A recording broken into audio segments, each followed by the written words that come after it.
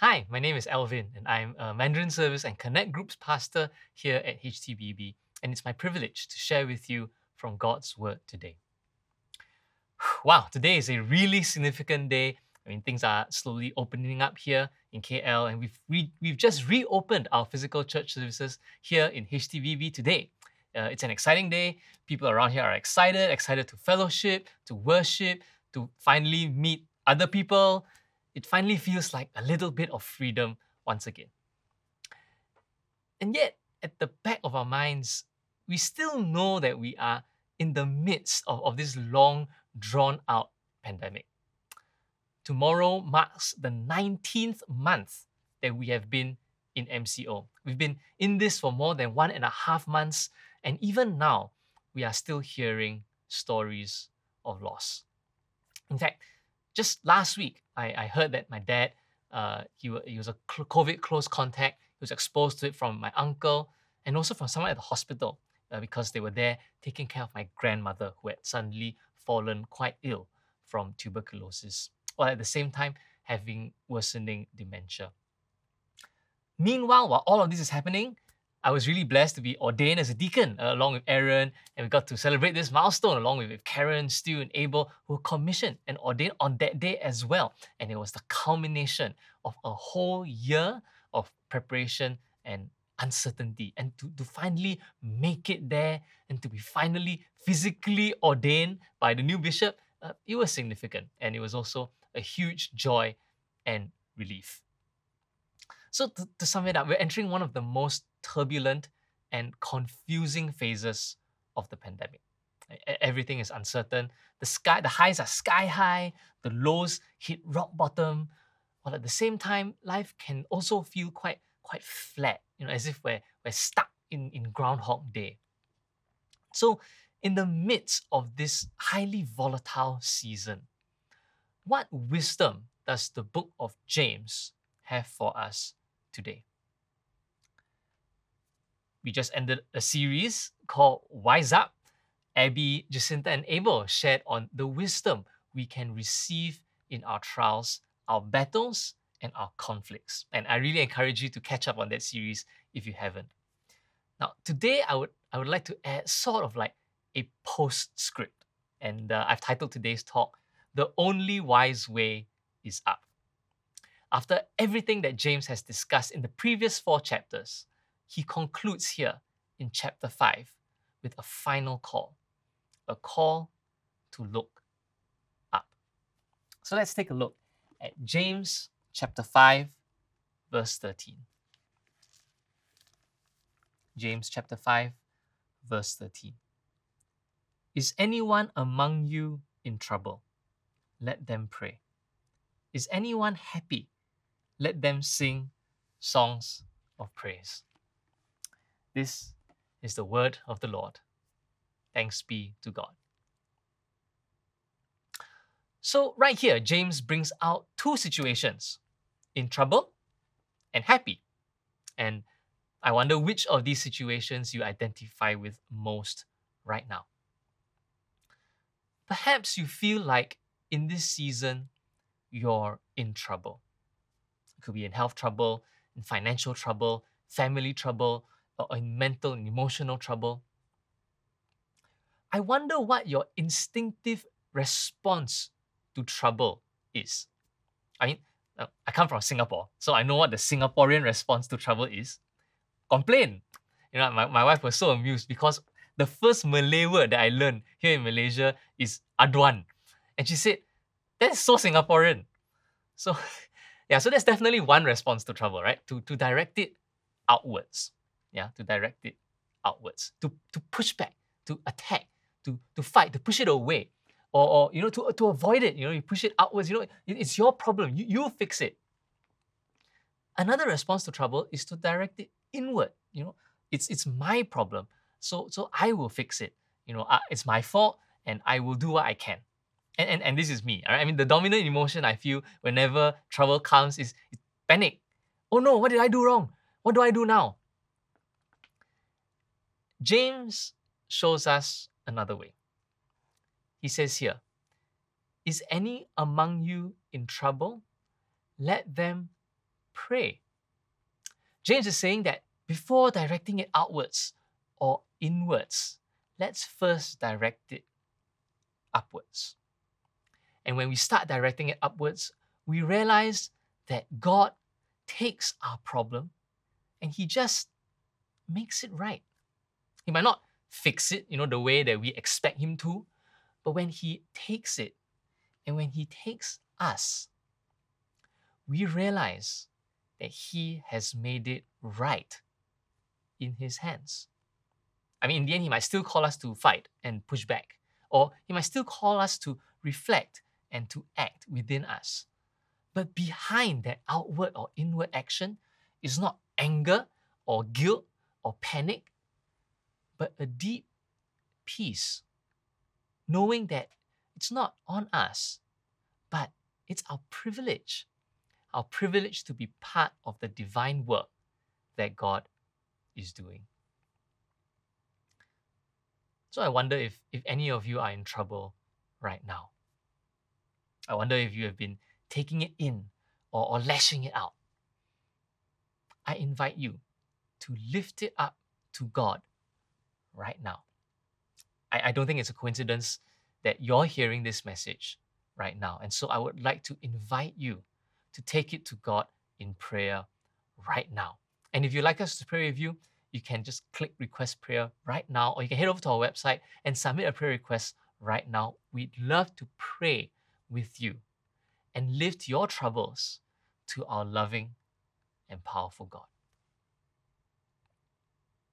So some of you may feel like you're in trouble, but maybe for some of you, you're happy right now. Things are already looking up. Maybe you've experienced healing, or you finally got that job you're waiting for, or you managed to find a way in the midst of this season to tap into the rich peace and joy and freedom, whatever it is may be going on around you. And that way of living, it excites you. So what's your instinctive response to happiness? Now, I'm sure the first word that comes to mind for many of us is celebration. And some of us enjoy grand celebrations with balloons and lots of people, lots of noise, lots of energy. Some of us enjoy celebrating with a few close friends, people we can share the joy in our hearts with. And some of us enjoy celebrating on a couch with a book or a TV or a movie. Yay, introverts, make some noise. Yeah, well, I expected that. Okay, anyway. Celebration is a huge part of our Christian life as well. Sometimes Christians, we have this reputation of being killjoys. Like Christians can't be happy and we can't have fun. But the biblical view of the Christian life is different. In fact, the Bible challenges us to rejoice always, regardless of the circumstances that we're in. And if we're filled with God's joy, every day is a sort of celebration. But James reminds us that it's not just a celebration of our happiness, it's a celebration of God. James says, is anyone happy? Let them sing songs of praise. In other words, it's a celebration that is directed upwards. Because happiness that's not directed upwards may evolve into some sort of complacency or pride or self-reliance. But a happiness that is directed upwards in a celebration of praise leads to a multiplication of joy. And that's something that my wife Charlotte is so good at doing. Whenever she's happy, she naturally wants to express it in praise to God. We've set out a little prayer room in our little apartment, complete with guitars, keyboard, Bluetooth speaker, and she'll invite me into the room when she's happy to praise God and celebrate with Him. And every time after that, we come out of that room with even more joy and gratitude than when we started. And that's why I'm so glad that you're here joining us here today, because that is what God has called us to do in moments of joy, to rejoice in God's praise, to celebrate in His presence. And when we're in His presence, when we're in His light, when we're in His joy, when we're in His love, it's an experience that words cannot describe. And through that experience, He fills us with even more of himself. In the book of Exodus, it writes that whenever Moses entered the Lord's presence, when he came out, his face would be radiant with the presence and the light of God.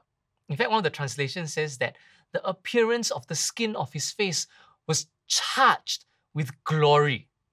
Now, I wonder if you've come across people like that before. When you see them, when you hear them, when you encounter them, you can feel the presence of God in them and with them. And that's what happens when we spend time in God's presence, when we dwell in God's presence, when we celebrate and praise Him in His presence. And that's why I'm so excited about Heaven's Anthem, which is the new EP that HTBB Worship is working on. It's my prayer that the time and the experience that the worship team has spent in the presence of God in preparing for this EP will help you touch and experience the presence of God in your own life as well.